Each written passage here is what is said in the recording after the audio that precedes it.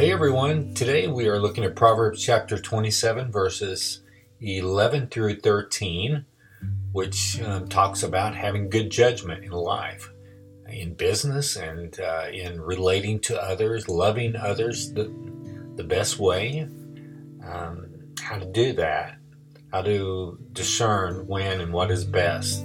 So let's go ahead and read the text. It begins, "Be wise, my son, and make my heart glad, that I may answer him who reproaches me. The prudent sees danger and hides himself, but the simple go on and suffer for it. Take a man's garment when he has put up security for a stranger, and hold it in pledge when he puts up security for an adulteress." Well, for starters, I think we can see that one of the desires of Solomon's heart was that his son or his sons might grow up to be wise men. I think that's a desire that most fathers have for their children. At least I would hope so. Unfortunately, for Solomon, I'm not too sure that it worked out that way, but we really don't know for sure concerning all his sons. But that's what he wanted for them. And so I think in being wise sons, he hoped that he might trust their works, their deeds, how they live their life, their character. In other words, when someone accused them of being a certain way or doing something wrong, Solomon could see their discernment in that situation and correct the accuser and silence them. I think that may be part of what this passage is saying. Also, I think a family who walks in wisdom, it helps solidify the character or give credibility to each member's personal reputation. You know, whether we like it or not, the whole family carries with it a legacy that is a witness of their character as a family as well as individually. So anyway, it's a good desire to want your family to walk in wisdom, right? And not only for their sake individually, but also the family as a whole. So Solomon then gives us a simple truth statement about wisdom relating to good discernment. Then he follows up with a more complex wisdom problem for us to think through about making good decisions in life. And good decisions are really hard to make sometimes. Life is complex. So this makes me think that Solomon is like a teacher giving a lecture and then assigning his students a problem to solve to help them think through what he has taught them so that they might internalize it. So here's the simple wisdom truth. Verse 12. The prudent sees danger and hides himself, but the simple go on and suffer for it. Uncomplicated, right? Straightforward, I think. You see a bear, you see a tiger, run and hide. Danger, danger, Will Robinson. The cautious, aware, discerning, prudent person knows when something is out of place or not quite right. The flirting woman luring you in, right? The phone or email scammer. You can pick up on the nuances of tones. You can read deception in people sometimes, or at least red flags that might prompt you to be more cautious. The world is full of hustlers and deceivers, and most everyone knows that. If you hear a sound in the woods, moving brush or crunching leaves, a growl, right? Don't run towards it. Be aware of the perils out there. And Solomon says, if there is danger, hide. And the application, I think, is hide your heart from danger, right? Guard your heart from the traps of sin lurking around every corner. Stay aware. 1 Peter 5:8 says it this way, be sober-minded, be watchful. Your adversary, the devil, prowls around like a roaring lion, seeking someone to devour. Now, I think the riddle or the puzzle to be worked out is in the next verse.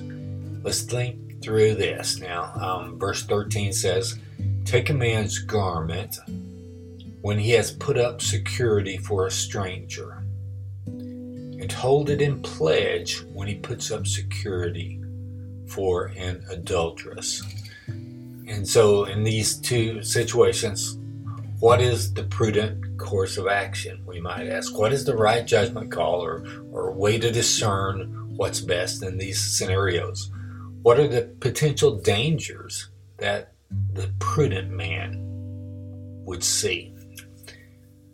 I'm just thinking of something maybe we might compare the situation with today. If a person brings a stranger into a bank and he wants to co-sign a loan for him, maybe this is someone who has not really established any credit for themselves. I think Solomon is saying, let the co-signer give something of his own as a guarantee. I mean, it sounds as though the banker may already know the co-signer, because the person needing the loan is the only one referred to as a stranger. So the bank does not need a lot of collateral. The co-signer's established credit already, and banks are not usually quite as trusting today, apparently, as they were in Solomon's day. So in the proverb, the co-signer gives an article of clothing, something personal that can identify him, kind of as a guarantee that this is actually him that is co-signing, and he will make sure the other person pays the loan. However, if the co-signer wants to sign for an adulteress, the wise, the prudent banker, he sees signs of danger here. Is this man protecting and providing for his lover, maybe? I mean, the banker has known him for many years. He knows his wife, he knows his family, and he wants to look out for him and his family. And Solomon indicates, I think, that when there are red flags, don't follow your heart. The heart is deceitful, the Bible says. Don't follow your desire to make a loan for the bank and gain interest. No, but when something seems like it might be a little fishy, out of place, hold his garment. Yes, this will prove that he was the one who guaranteed the loan.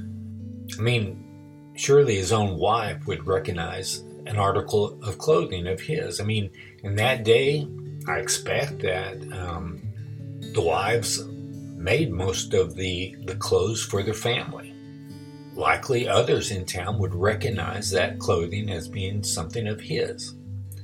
But more than that, I mean, take a pledge from him. I mean, maybe something in his own handwriting showing that he's the co-signer for this particular woman. Not that he is really actually doing anything wrong. I mean, there's surely good reasons for helping an adulteress. For one, maybe to help her escape that lifestyle.